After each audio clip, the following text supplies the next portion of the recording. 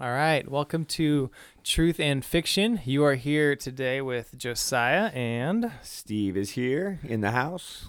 All right, and we are talking today about a more recent movie and perhaps a great work of fiction, although time may yet tell, the Avengers Age of Ultron movie. The second in the Avengers Right. 4-movie series. So Yeah, that's in collaboration with all the heroes together. nice.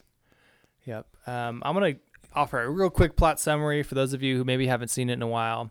It starts out with the Avengers dealing with some particular threat. They track down the Loki scepter, which has previously been used to enact some form of mind control on a few different characters based on whoever was using it. And typical of Loki to use something like that, given that he is such a trickster. But anyway, they track it down. And in the process, Tony Stark gets a vision from Scarlet Witch, who you kind of just meet, and then her twin brother, Quicksilver. And it sets him down this path of building the shield around the world that he calls Ultron, which is this protocol that's supposed to be the first line of defense against another invasion. Of course, things don't go so well. Pretty quickly, Ultron runs away, has a mind of his own, decides that the best way to protect the world is to destroy it, or to protect humanity is to destroy it, given their proclivity for violence, among other things. And I mean, it's kind of a common trope, but there you go. And so it sets in motion this supervillain who pretty much eliminates their ability to use technology because it's in all of it.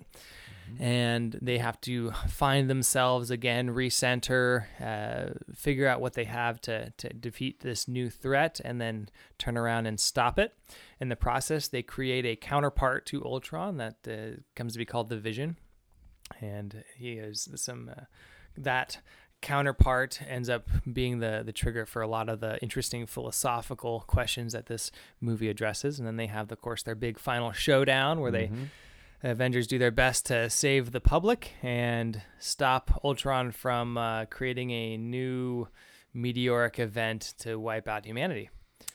And that is it in a nutshell. Yeah. So that's a highly entertaining film. If you haven't seen it, it's all these films are highly entertaining. But when we look beneath the surface, like we can with a lot of works of art, there's more going on there. And that's what we'd like to talk about this morning. So one of the big themes, and it's taking place in a lot of different media and a lot of different art, is this idea of AI being, incredibly dangerous, something that will eventually destroy us, and there's great fear around it. AI. Yeah. It's a really common thing to hear about. So I listen to a lot of podcasts, and many of them, it's a topic on many of them frequently because it's this sort of ethereal idea. Like no one really knows what it is, but just the words artificial intelligence evokes so much great dark sci-fi. Right.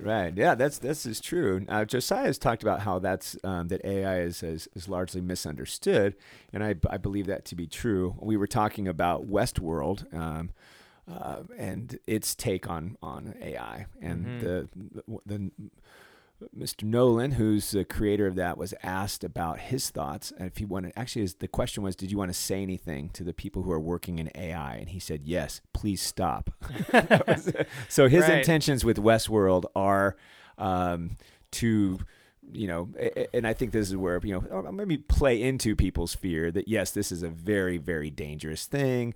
And the danger becomes, if we give something a mind of its own, it will become something like an Ultron and eventually turn on us. Well, let me go just slightly more nuanced for those who've never who haven't thought much about AI. I mean, it's in the news, but what is it really, and what is the danger? It can be a little bit hard to quantify in terms that are relevant, because it's easy to put a human behind a character and call it an AI and imagine it as a runaway super intelligence, but to actually act that out is far more difficult than difficult a problem than sci-fi wants to present it. And so artificial intelligence is more than anything a problem-solving tool. And in its current iterations, it uses fairly sophisticated mathematical prediction models, or it's just an information processing system that takes information and draws more useful conclusions out of it. For example,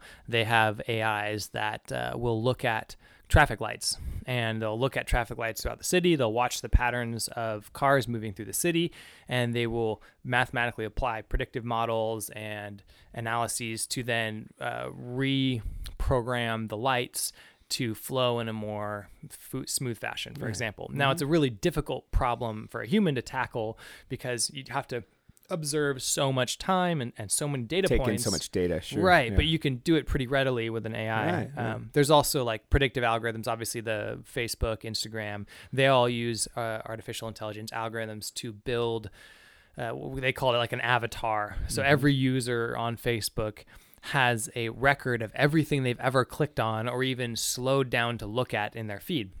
And so their predictive models will look at those data points, and each and every one of those things that is a data point on the question of what is this person interested in. And so they can build a model of what they think you're interested in order to better feed you more things that you might be interested in. And on one hand, it's like, oh, cool, that makes things interesting. Obviously, there's other ramifications of that. Right. That could be the subject of a podcast entirely on their own. At first, you kind of had me, then you lost me there, because I was going to say that at its essence, AI is really, I think, designed to be helpful to humanity. Absolutely. And it so, tackles problems that we just can't deal with. Right. Now, the very Facebook well. example, Yeah. helpful to the to Mark Zuckerberg. Sponsors. But, exactly. But I don't know how Advertisers. helpful that is to me. Yeah. But I think that that's a key point, in that it is always well-intentioned, or should be always well-intentioned. Right. And that brings us right to our movie, doesn't it? This idea of good intentions. Tony Stark's Totally. idea of protecting the world is a wonderfully intentioned thing. That what's to not like about being protected from a threat? Totally. I mean, like it's a natural thing for some a super genius like Stark to care about and also to seek to accomplish. And to bring that a little bit into the real world too, I mean, where we're at and the actual existential danger of AI in the near future is this idea that once you have a system that can self-learn, then once you have they call it a generalized intelligence system. So instead of being able to solve just one problem, it learns how to solve the set of all problems, essentially, like a human is. A human is a generalized problem-solving tool in that we can kind of apply our tools of reason and logic and research to solve generalized problems, and that are nuanced. And so once you can design a tool that does that and can adapt itself in the process, so it can learn and then adapt itself and learn more and then adapt itself and learn more, the exponential growth of its capability to do just about anything immediately creates an existential threat, not only to us, but to and even if here's the dangerous thing, is that it's not even necessarily that it would destroy us, but that any country that then has that as a tool can then solve problems that no one would have even thought of as problems. Like it can solve problems that we hadn't even considered yet, all very quickly, like in a matter of probably hours. It becomes more capable than all of humanity combined. And that's sort of like the runaway intelligence danger, is that, okay, not only that, but anyone who even gets close to that level of programming is likely to be a target of international espionage and things like that, because we just can't let it. No one. The game theory is that you can't let any competitor have that much of an advantage, and so it's like a nuclear level potential in terms of what it could do. Manipulating markets, cracking sophisticated encryption, the ability to play with all of our finances alone would be a huge thing. And Ultron does that in this movie. This is true. He like buys a whole bunch of vibranium by playing with some money in the background and making this guy rich. But anyway, so to bring it back, like there is some threat, and that it's in this particular instance, it manifests itself very quickly as well. Another and you summarized that quite well. The other threat that's presented in our movie, and we see it in other sci-fi, is that because what you were just talking about is really focusing on the intelligence part of AI, the I in artificial intelligence. But we see in the movie that the emotion when an artificial being has emotion, and we see it in a scene where Ultron is I believe it's a Vision who says to him that it was the guy who he cuts his arm off, right? That was the arms dealer, right? The armless arms dealer, right? And he flies into a rage, which is and even realizes that he's having a. This is an artificial being with true emotion that makes him, he slices off his arm in out of anger, out of no other. Sorry. Right. He apologized for it afterwards. Right. So that part is very interesting to me as well, and I think to a lot of people that, wow, we can create not only incredibly sophisticated, intelligent, informationally intelligent people, but beings, but we're also it's very dangerous to create this kind of emotion in people. And it's strange to me. I don't totally understand why they decided to make Ultron anything but a cold, calculated, logical machine, because you could have had the same conclusion. Like, you could have taken the logical conclusion that, oh yeah, humanity is horribly warring, therefore the best way. I mean, this was the premise of iRobot, which was a similar situation where the robot that was designing all these other robots realized that it actually needed to eliminate humanity in order to protect it from humanity, given its primary objective of protecting humanity. So right, can protect humanity by eliminating humanity. Exactly. Yeah. So giving Ultron an emotional state, I thought was interesting. Like, I'm not entirely sure why they did that, other than what we'll talk about a little bit later, other than to set it up as a little bit of a counterbalance to the Vision character, in that, Ultron, and this was my one conclusion from that was Ultron's anger was as a result of Tony Stark's fear, because Ultron is the physical manifestation of Tony Stark's fear being invented and then carried to the extreme through the Infinity Stone.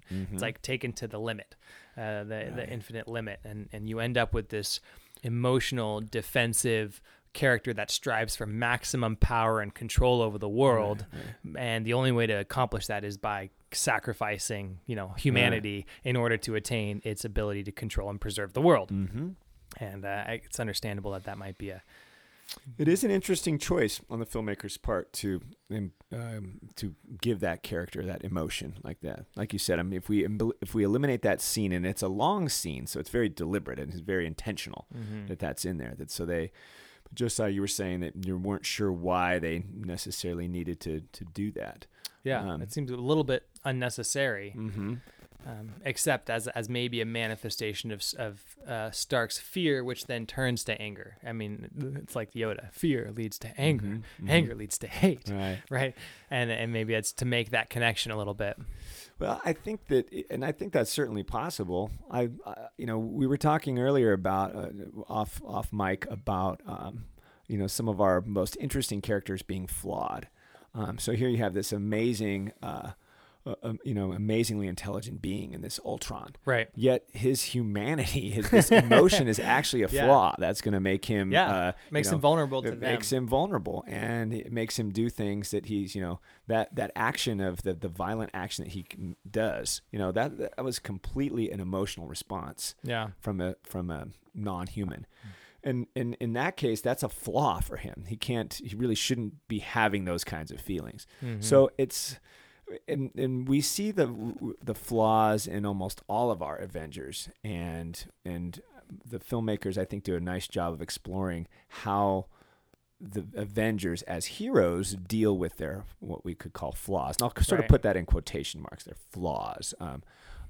So we could talk a little bit if you want. Let's go into that, because that's really there's a big portion of the film that is centered around not just the plot, but the interesting philosophy of the film is centered around what these characters do with the parts of themselves that they're most ashamed of, and their sources of deepest pain and their sources of deepest fear, because that's what's exposed when Scarlet Witch meets them all in that same scene and sort of gives them each a flash of reflection manifest in front of their eyes of what they're most afraid of. Right. Right. And you had some really good thoughts about Natasha. Natasha, yeah. Natasha. Yeah, she's a very interesting character. Josiah and I kind of laughs as one of the most least effective Avengers. On her, right. Some acrobatic a kicks underpowered. and some, a little underpowered in this super powered group. She can ride the heck out of a motorcycle and she can do some pretty amazing gymnastics. But other than that, right. but anyway, she is. If we look at what we would call her flaw. This is someone who was a trained killer, who has really had her youth and in some sense, I guess, her humanity taken away from her, and was created to be an assassin, and has likely had, can look back on her past and see lots of death and destruction that she's left in her path. So what does she do with that? That would be her sort of her burden to carry. That's her flaw. Right. But what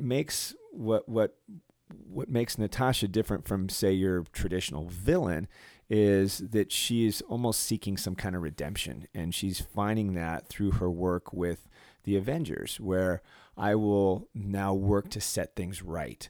I will help humanity in a way that to sort of make amends in some sense for all the death that I have caused. What's pretty remarkable about that, just on that same vein, is that she chooses not to totally reject that part of her. Like she doesn't run away from the ballerina thing. She doesn't push away and bury that part of her that is the trained assassin. Right. She uses it. It's like it allows it to manifest itself and then directs it towards more positive means. Well, we've talked about that on this podcast, this embracing of the shadow. She doesn't deny that the shadow exists. Right. She embraces it. And she even lets it humble herself. Yeah. She's such a humble character, really, given their group and their status and all. So we also were talking about Stark, and and this is a man who's incredibly intelligent person who has a similar flaw or a similar burden that he must carry, and that his weapons that he has created, not directly through him necessarily, but his weapons have caused mass destruction and mass death. And again, he's almost seeking a kind of redemption for that.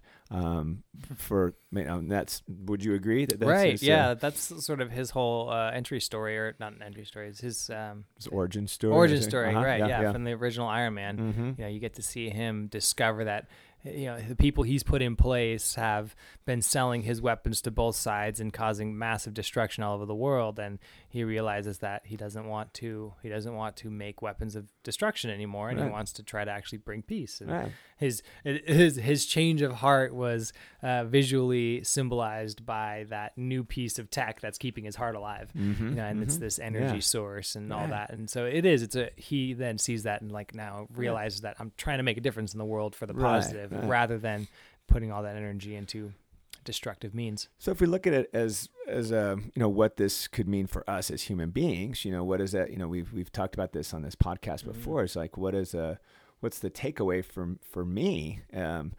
And I think it is that we are flawed human beings. Every one of us is flawed.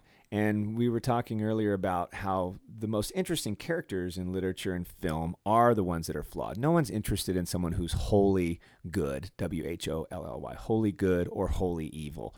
They become flat, they're uninteresting, they lack verisimilitude, the semblance of truth, we can detect it. And so how do we deal with our flaws? And the heroic ones, the ones that we would call heroic, are the ones that I think we can naturally get behind, are the Starks and are the Natashas, who have embraced that shadow and integrated that into something positive. Yeah. I mean, I think that's part of the reason why I just don't like the character of Captain America. I'm just not into that guy. He's not an interesting character to me at all. Basically, he starts out as this bastion of moral excellence as he jumps on the grenade in training and demonstrate. And on one hand, okay, that's why he's deserving of the power that they give him, and fair enough. Absolutely, let's give people like that power if you ever find one, but you're never going to, because they don't exist.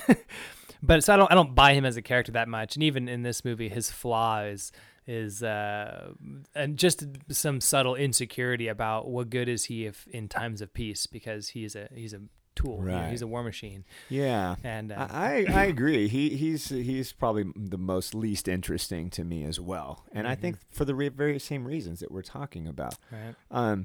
You know, we look at that what we just talked about as well is pretty clearly manifested in Hulk, who struggles with his dark side. Right. And in this movie, his dark side is this question of the guy with the eyes. I forgot his name, Heimlin or something. Oh. He's the gatekeeper. Yes. He like grabs him and is yelling at him, telling him that he's going to bring destruction on Asgard. And like, that's all Thor is destined for, is to cause destruction. And that's kind of a little bit of his origin story too. He's this god of war essentially, Right, and enjoys it and gets a thrill out of it, and sort of realizes that he has to self-sacrifice to actually be worthy to be king. And that's all well and good, but still obviously it's an insecurity that he is a destroyer. But what's interesting too is that, okay, well, it's a paralyzing fear, right? And so much so that in one of the coming movies, when he fails to actually stop Thanos, he's just crumbled. He just absolutely paralyzed into inaction to where he becomes a bum on the right. I think we switched gears. We did. We jumped movies there a little bit. No, we switched to Thor. I was talking about Hulk. Oh, Hulk. Okay, you said Thor, so I jumped on that train. I'm sorry. The Hulk is a good one too, though. Let me repeat. Yeah, Go for it. Where are you talking about? Hulk's Thor? a more interesting character anyway. No, what you said about Thor is great. I'm glad you said that, and I didn't realize I gave you a false lead in there. But what I was saying, what I was trying to say, was that the idea of embracing the shadow is very clearly seen with the Banner Hulk character, in a very obvious kind of way. Someone struggling, a little more in your face metaphor. A little more in your face metaphor. This one's what we would call leaden. Leaden. Very heavy, hard to miss. Leaden symbolism is like the one that's like, wow, man, you can see that one a mile away. So that one is that is the. It's much more nuanced than other characters, but it's the same thing that Hulk is going through. I have this darkness in me. How do I control it? How do I embrace it? How do I use it? I can't deny it. I can. It has some utility. It has some utility. I can either go all in and I can just be a huge destructive force, or I can sort of rein it in and be a destructive force for good. So we see that in all of these Avengers. Another one that's interesting to us is the Hawkeye character, like Natasha, not exactly one of the strongest Avengers. No real superpowers there. Right. But heck of a archer. Yeah, right. Well, in a lot of ways, he's kind of the hero of this story. He is. He gets. I realized when I watched this, he gets a lot of airtime, so to speak. He is. So let's talk about that a little bit. Nice Hawk pun there. That's good. Yeah. So Hawkeye is. I really think he's the hero of this particular story, in that when you take away all the gear and the gizmos and you disable people, because he's the only one who doesn't get blasted full in the face with that psychological warfare. He doesn't end up having a vision. He's fairly secure in his psychology. He's actually already been at the mercy of the scepter for a while. So he was the pawn of Loki for a time. And he's like not about it. He's already sort of grown past this point that all of these other Avengers are having to deal with this particular conflict. And I think probably as a result of those times, he had already prepared himself in the way that he knew was necessary in order to sort of restore his soul and to remain grounded in what's really important. And so he has this getaway where he keeps his family safe. He has the simple things in life, no electricity. He goes and cuts his own firewood. He's got his tractor, does some farming. Like, life is simple and clear and straightforward and has meaning in this getaway place. And he's ready for it. And because of that preparation and that insight that he's got, he really is able to bring the team back together at a time when they were about to splinter apart. Right. And Ultron, he says, I have what Stark will never have, unity, or no, it's not the word he uses. Something like continuity or something like that. Oh, I wrote it down here. It is while you're thinking that word or looking for that word. I was thinking about Harmony.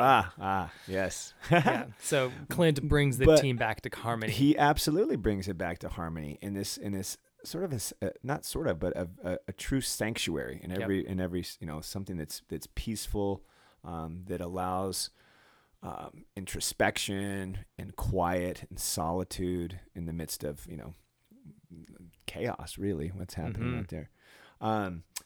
Yeah, there's some. So Hawkeye is I think they really and we were talking too about how, I think he is sort of the hero or the very much a focal point of him. And it is interesting too that I forgot that too, that he does not get one of the visions, right? So right, he tags her with the arrow, right? Right, when she's about to get him. Right, that's right. So some great stuff there.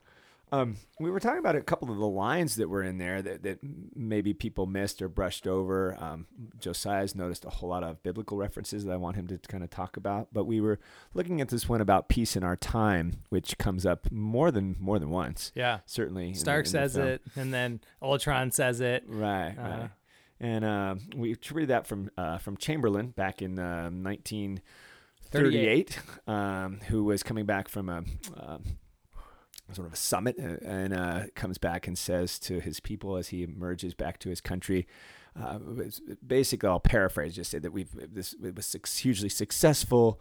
We now will have peace in our time, and the people erupt in cheering and everything else. Well, it becomes one of the most ironic statements in modern history, because they've had the absolute opposite of peace. Right. We were at war a year later.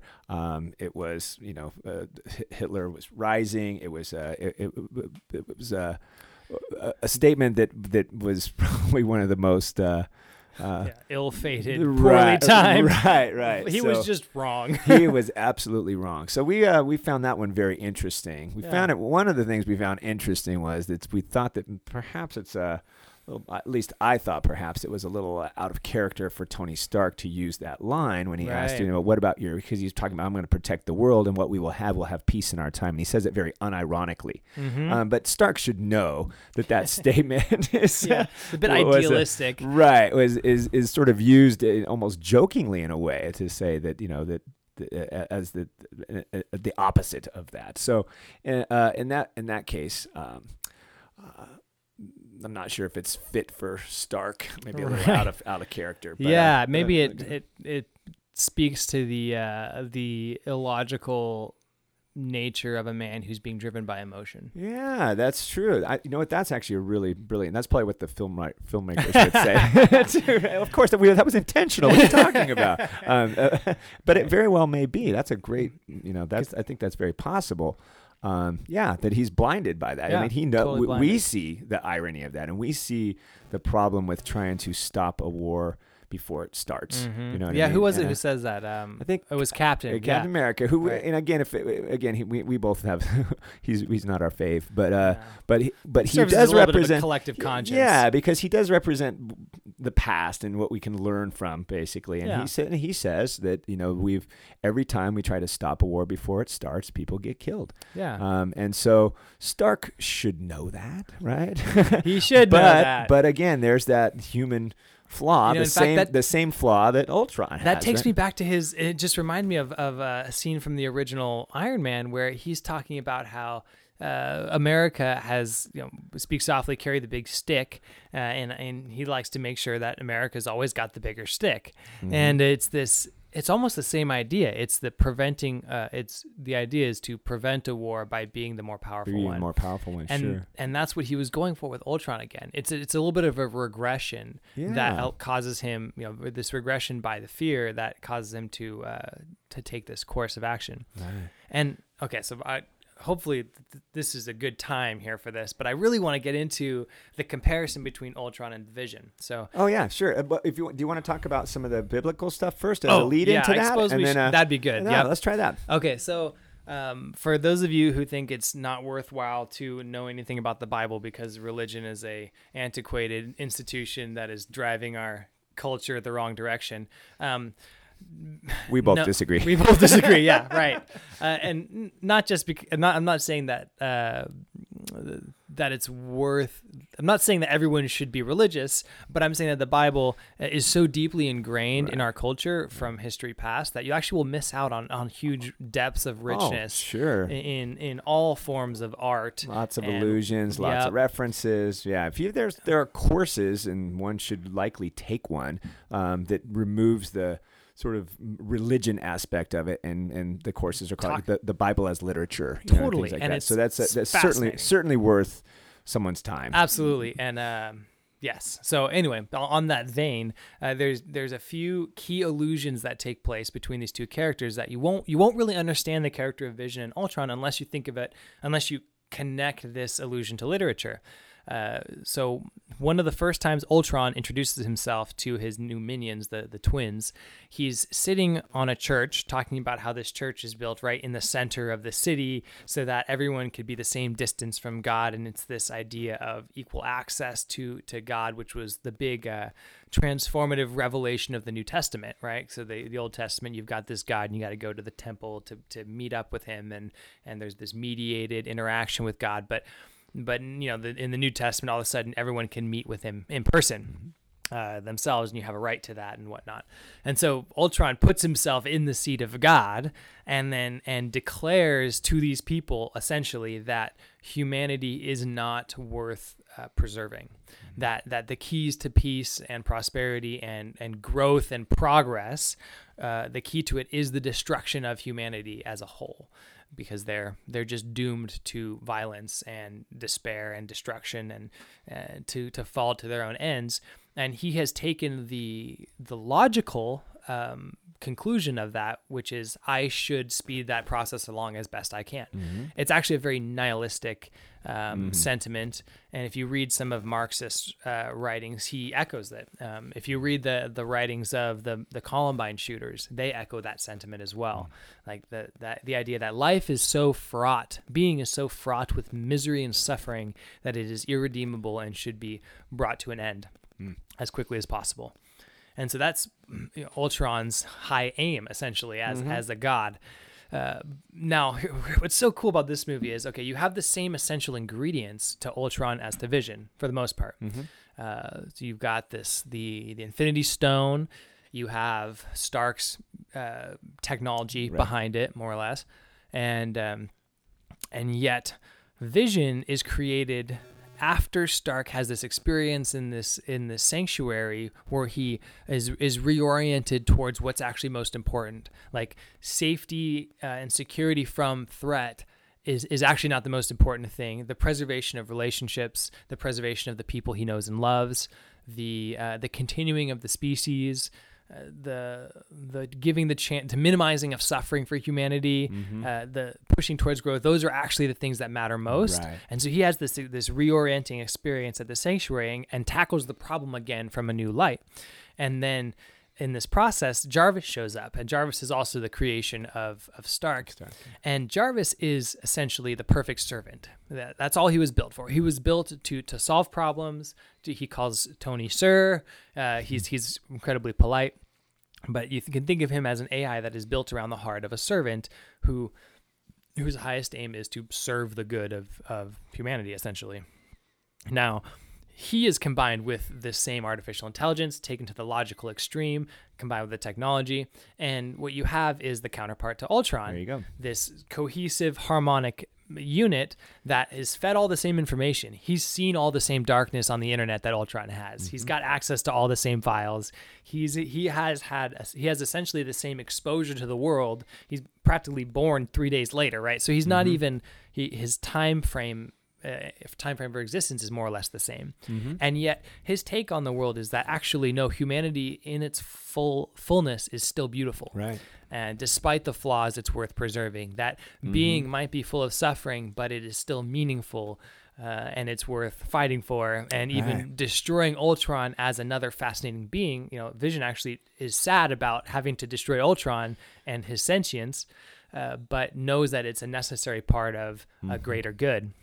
And so there's all these great dynamics that take place between these two God characters. Right. And there's this line that Vision has right after he pops out of the box and he flies over to the window and he's looking at the world, kind of like Superman up in the sky. and he sees everything, and he's trying to figure out what he is in that moment. He goes, I'm not this, I'm not that. And then he goes, I am. And of course, all the fundamentalist Christians shout, "Sacrilege, heresy!" And I got an earful of that when this movie first came out, but because that's the name of God in the Bible. Like Yahweh. Not everyone would know that Yahweh means I am, and it comes from that story with Moses where God says, "I am that I am," in the bush, and it ties back to this idea of there, you can't describe something that just is, really. And in some sense, that is humanity. How do you describe yourself as a human? It's like, well, you just are what you are, and okay, maybe you are a teacher, or maybe you cut trees, or maybe you are an engineer, whatever. But you also are more than that, and it's hard to put a finger on. And I think Vision embodies that ethos of a God that is gracious and seeking the good on the whole, and has found meaning and has purpose, and is not nihilistically bent towards destruction. And so anyway, I can go on about those two characters, but it was really fun. It's really interesting. It's just super fun. And I think as a viewer, when you watch, what comes out of that pod, or that whatever they call it, that life pod thing that they're building him in, and it's scary, and he's kind of frightening, and as you watch you're him afraid emerge, you're going to produce two Ultrons, right? You're like, what's this going to be? And so he's, in a way, you're looking at him going, this guy could be really dark. He could be really, and then he emerges as this, just a lovely counterpart to the arrogance and to the sort of flip nature of Ultron. Right. And there's this nod to his worthiness too when he picks up the hammer. They're all like having that whole it's brilliant. It's brilliant scene there. Yes. He hands it over to Thor. And That's Thor's right. like, and everyone says, "Wow, okay," and they immediately accept it. And then we exhale as an audience member as well, right? Because he's good. Exactly, it's a great image, right? Because if no one can use the hammer except for the worthy, which was set up before as all the Avengers trying to lift the hammer, not even Captain America. Could lift. No one could. You find out he can, and he does later. He actually scoots it like just ever so slightly on the table, and you see Thor like that's right. He's like, there. Whoa, wait a minute. He's almost worthy, but. The way he carries it effortlessly, is a great image, and great for us too. Like I said, to solidify. All right, I don't have to worry about this guy.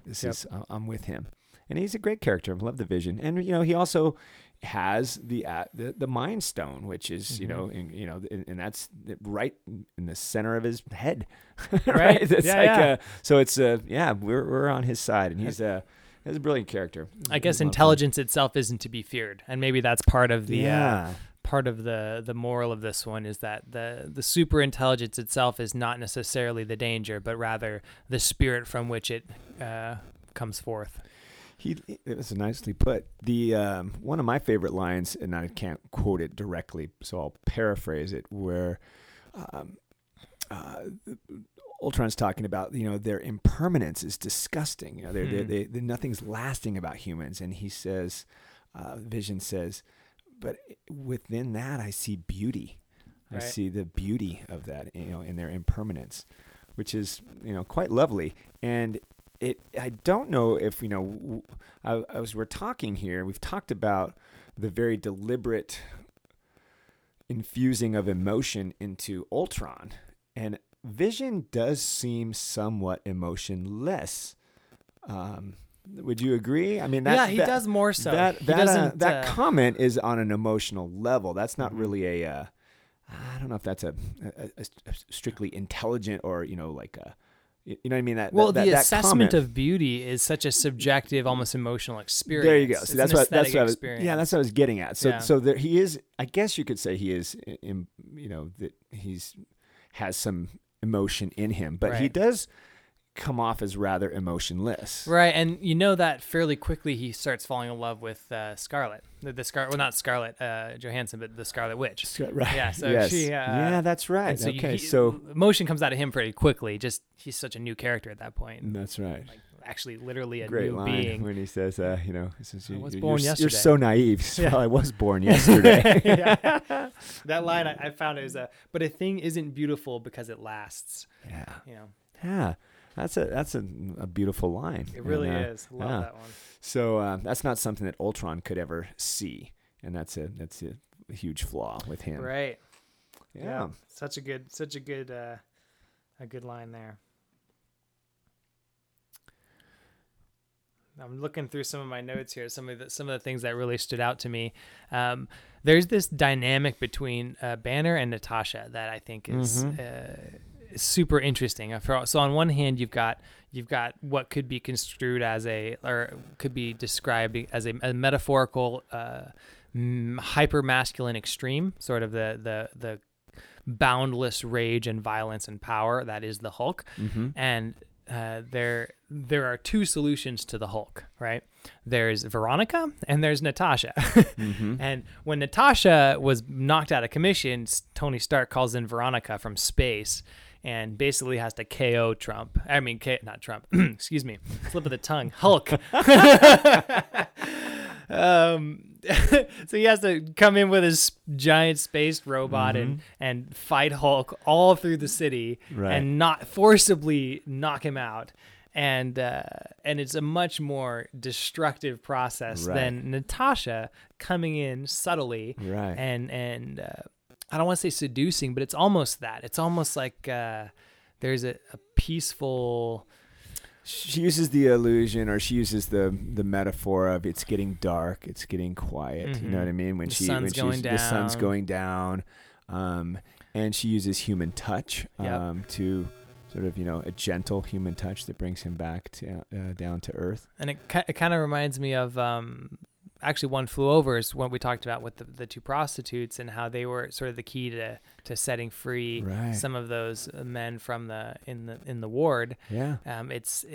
And their vulnerability to the guys catcalling him up on the shore, and the I think there's another one we talked about. Oh, the Ferris Bueller, where the girlfriend, this sort of encounter with femininity is the moment where it actually brings Cameron out of his catatonic state too. That's right. So there's this repeating theme of femininity at its best being the gracious key to restoring humanity to the hyper masculine, like that the hyper, or not the hyper femininity, but just femininity at its best is the antidote to masculinity at its worst. Extraordinarily powerful. Really is, yeah. In her own subtle, underpowered way, she can overcome the great unstoppable Hulk.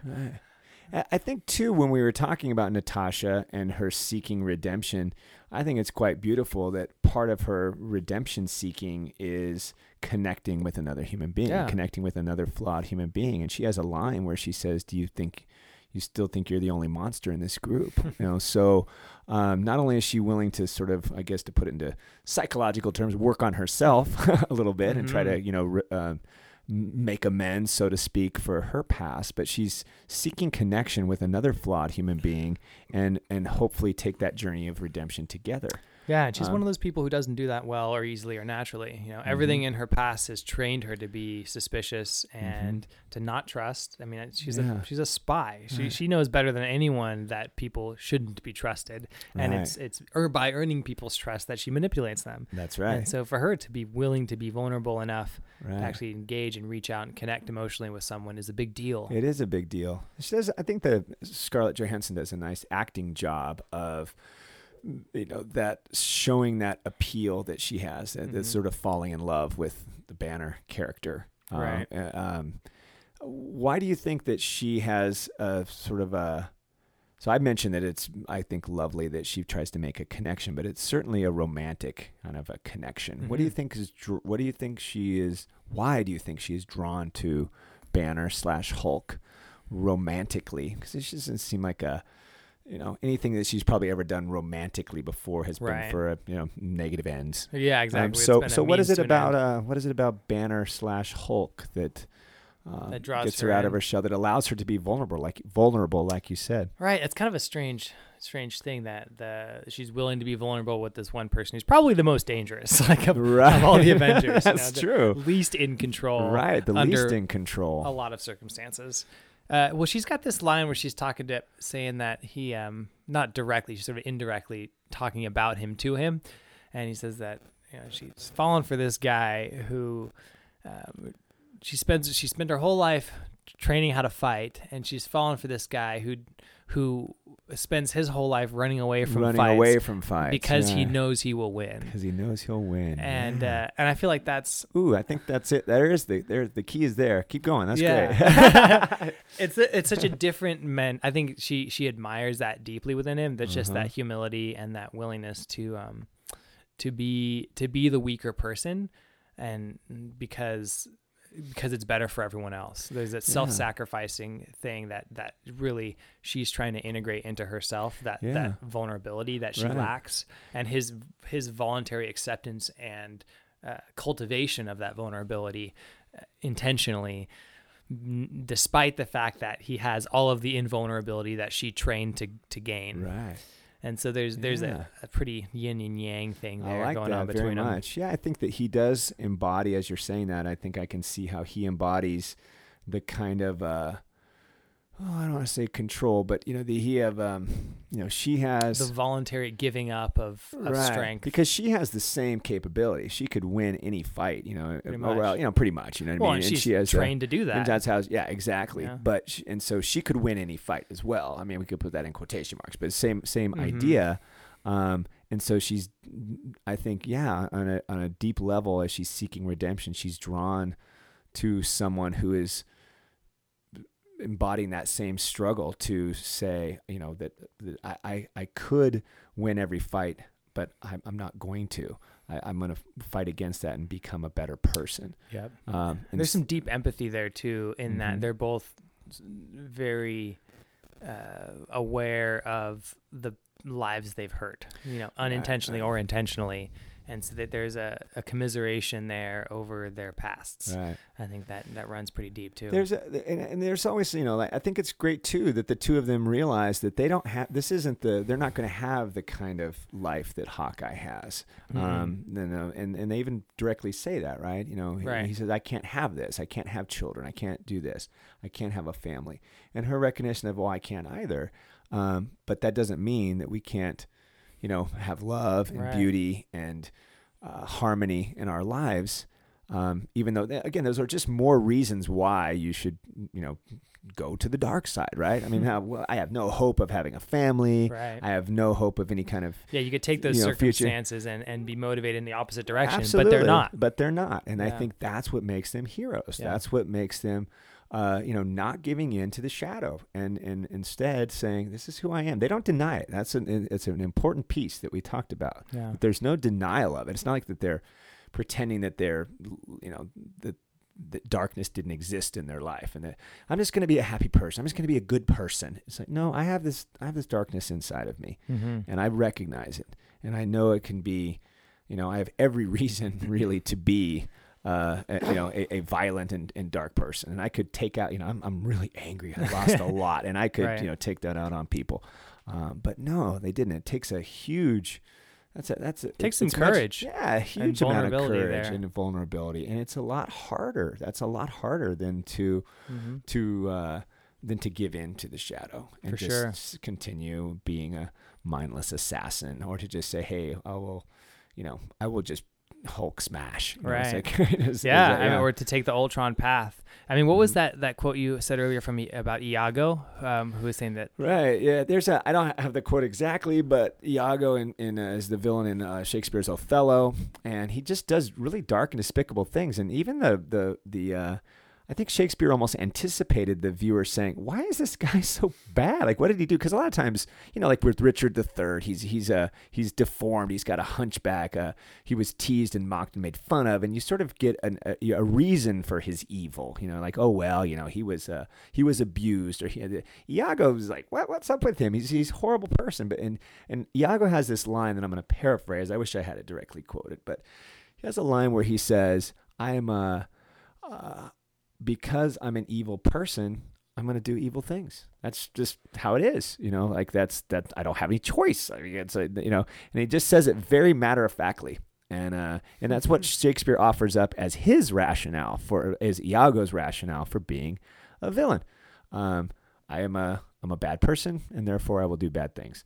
So I think are you looking for that? I was looking for the quote, but I couldn't find it. Yeah, I mean, it won't do us very much good at this point. if we come back to it in a later podcast. Oh, remember the Iago quote? Yeah, right. I'm sure he'll come up again. Yeah, if we can. I know we'll deal with heroes and villains and stuff in a while, but yeah, that's much easier for Iago to just sort of embrace this idea that, hey, I'm a bad person, so I do bad things. I think that's one of the big takeaways from this story in my mind. One of the things I come home with and helps shape my day-to-day life is that despite the darkness I see, and despite the things that I know I've done wrong, and despite the obvious suffering around me and the unfairness of life and the bitter pain that is human being, it's still the right course to do the best with what we have to try to mitigate that.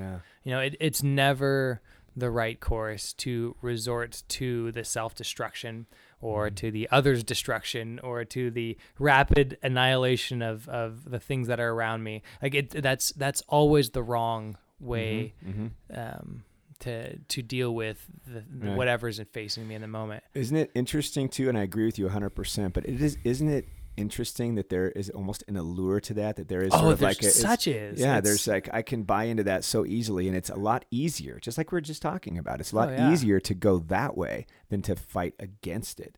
I keep in mind this quote from throwing out all these paraphrases of these quotes, but Steinbeck said something one time where he said, "There's darkness and evil in this world, but if that's all there was, we would have been gone a long time ago." So I always try to keep that in mind, that as much as that's there at the forefront, and I can go to bed at night and think of all the things wrong in the world and the darkness, or I can realize that there's a lot of goodness out there too. Right. And there's more than that. It's perhaps the very pursuit of the light in the midst of the darkness that is the beauty that keeps us going. Like that might very well be the source of the beauty itself. I agree. There's this phrase I like to say that, and it's a biblical idea, that redemption is better than perfection. That if the perfect design was the end goal, then God wouldn't have let the snake into the garden. It's great. But perhaps the pursuit of redemption and the embracing of darkness into and reintegrating that and using that to then create all the more light is what gives life its meaning and its joy and the beauty of it. I think that's wonderful. I think that's a great wrap up too. It's a nice way to end things, because I think we can find that very theme if we really look at. I mean, not even have to look very hard in the movie we just talked about. Right. I think that's right in there. Yep. So I might take one more takeaway from this one in particular. Sure. And it's a little more specific, but it's the idea of not making decisions under influence of extreme negative emotion. I think decisions made in the moment when I'm really angry or I'm really afraid of something or I'm super sad about something that just happened, those decisions, I think much like Tony Stark's failed Ultron experiment, which was a fear-based experiment. Fear-based, but even though it was with good intentions, like even though it was unto something worthy, it's distorted by the deep emotions. And so sometimes it's worthwhile just to process those things out without making any decision. Maybe now is not the time to move across the country just because I feel lousy about my current situation. Maybe I shouldn't break off this relationship just because I'm feeling miserable about 3 other things going on in my life and something happened there. It's like, no, maybe we should sit on it for a minute I think that's wonderful advice for anybody. Yeah, that's hugely important. I think recognizing the emotion is big. I hate to say, but I think there are some people who don't really recognize it. They don't it takes really me a realize long time to recognize it. Yeah, so that there's that they're why is my life so bad? And and then you start thinking, well, you're stewing in anger, or you're angry all the time, Right. or something like that. Where if you can recognize, I am angry, I am really angry, I'm really dissatisfied, and kind of sit with that. And I think we are gifted with the intelligence and the insight that we just all naturally have, that we can get to the heart of some of our own problems. Yeah, especially if we're honest with ourselves. And if we don't act on those emotions. So I think the first step is recognizing them. And the second step is, I don't want to be angry all the time, or I don't want to feel like this. And people, you don't have to. So right. Not all the time anyway. Yeah. But of course we're human beings. So you're exactly. gonna have, there will be those moments. There is winter in our seasons of life. Definitely winter. Well, that was wonderful. What do we have coming up? I know we keep threatening Harry Potter. Yes. I love those stories. Hopefully we'll get to that here soon. Hopefully that's in the works. In the works, for sure. We've also I've got some Shakespeare in the works. Sure. As well, and I'm working on. I've got a couple of other friends in different places. The movie Tombstone. I've got a fellow out in Tennessee that's one of his favorites. Oh, and he's nice. Really Get into him on there. the westerns. Yeah, talking about that. Sounds looking good. forward to that one. Yeah. And as well as actually a book from the East. It's originally written in Chinese or Mandarin, or one of the Eastern languages, and it's called The Three Body Problem. And it's a 3-book series, and I've got a friend who was he was an Army Ranger. He learned the whole language over the course of a number of years and spoke it fluently. He's very well versed in sort of Eastern culture, and so I'm going to go over that one with him. Wonderful, Alec Dutroux. So that sounds fantastic. Got a lot of cool stuff coming up. Yeah, a lot of truth and fiction out there, folks. A lot of truth and fiction. Plenty of good stories to listen to and read and grow from. Absolutely, wonderful. Thanks so much for your time today, Josiah. Thank you, Steve. And thanks for joining us. And catch you next time here at Truth and Fiction. Take care.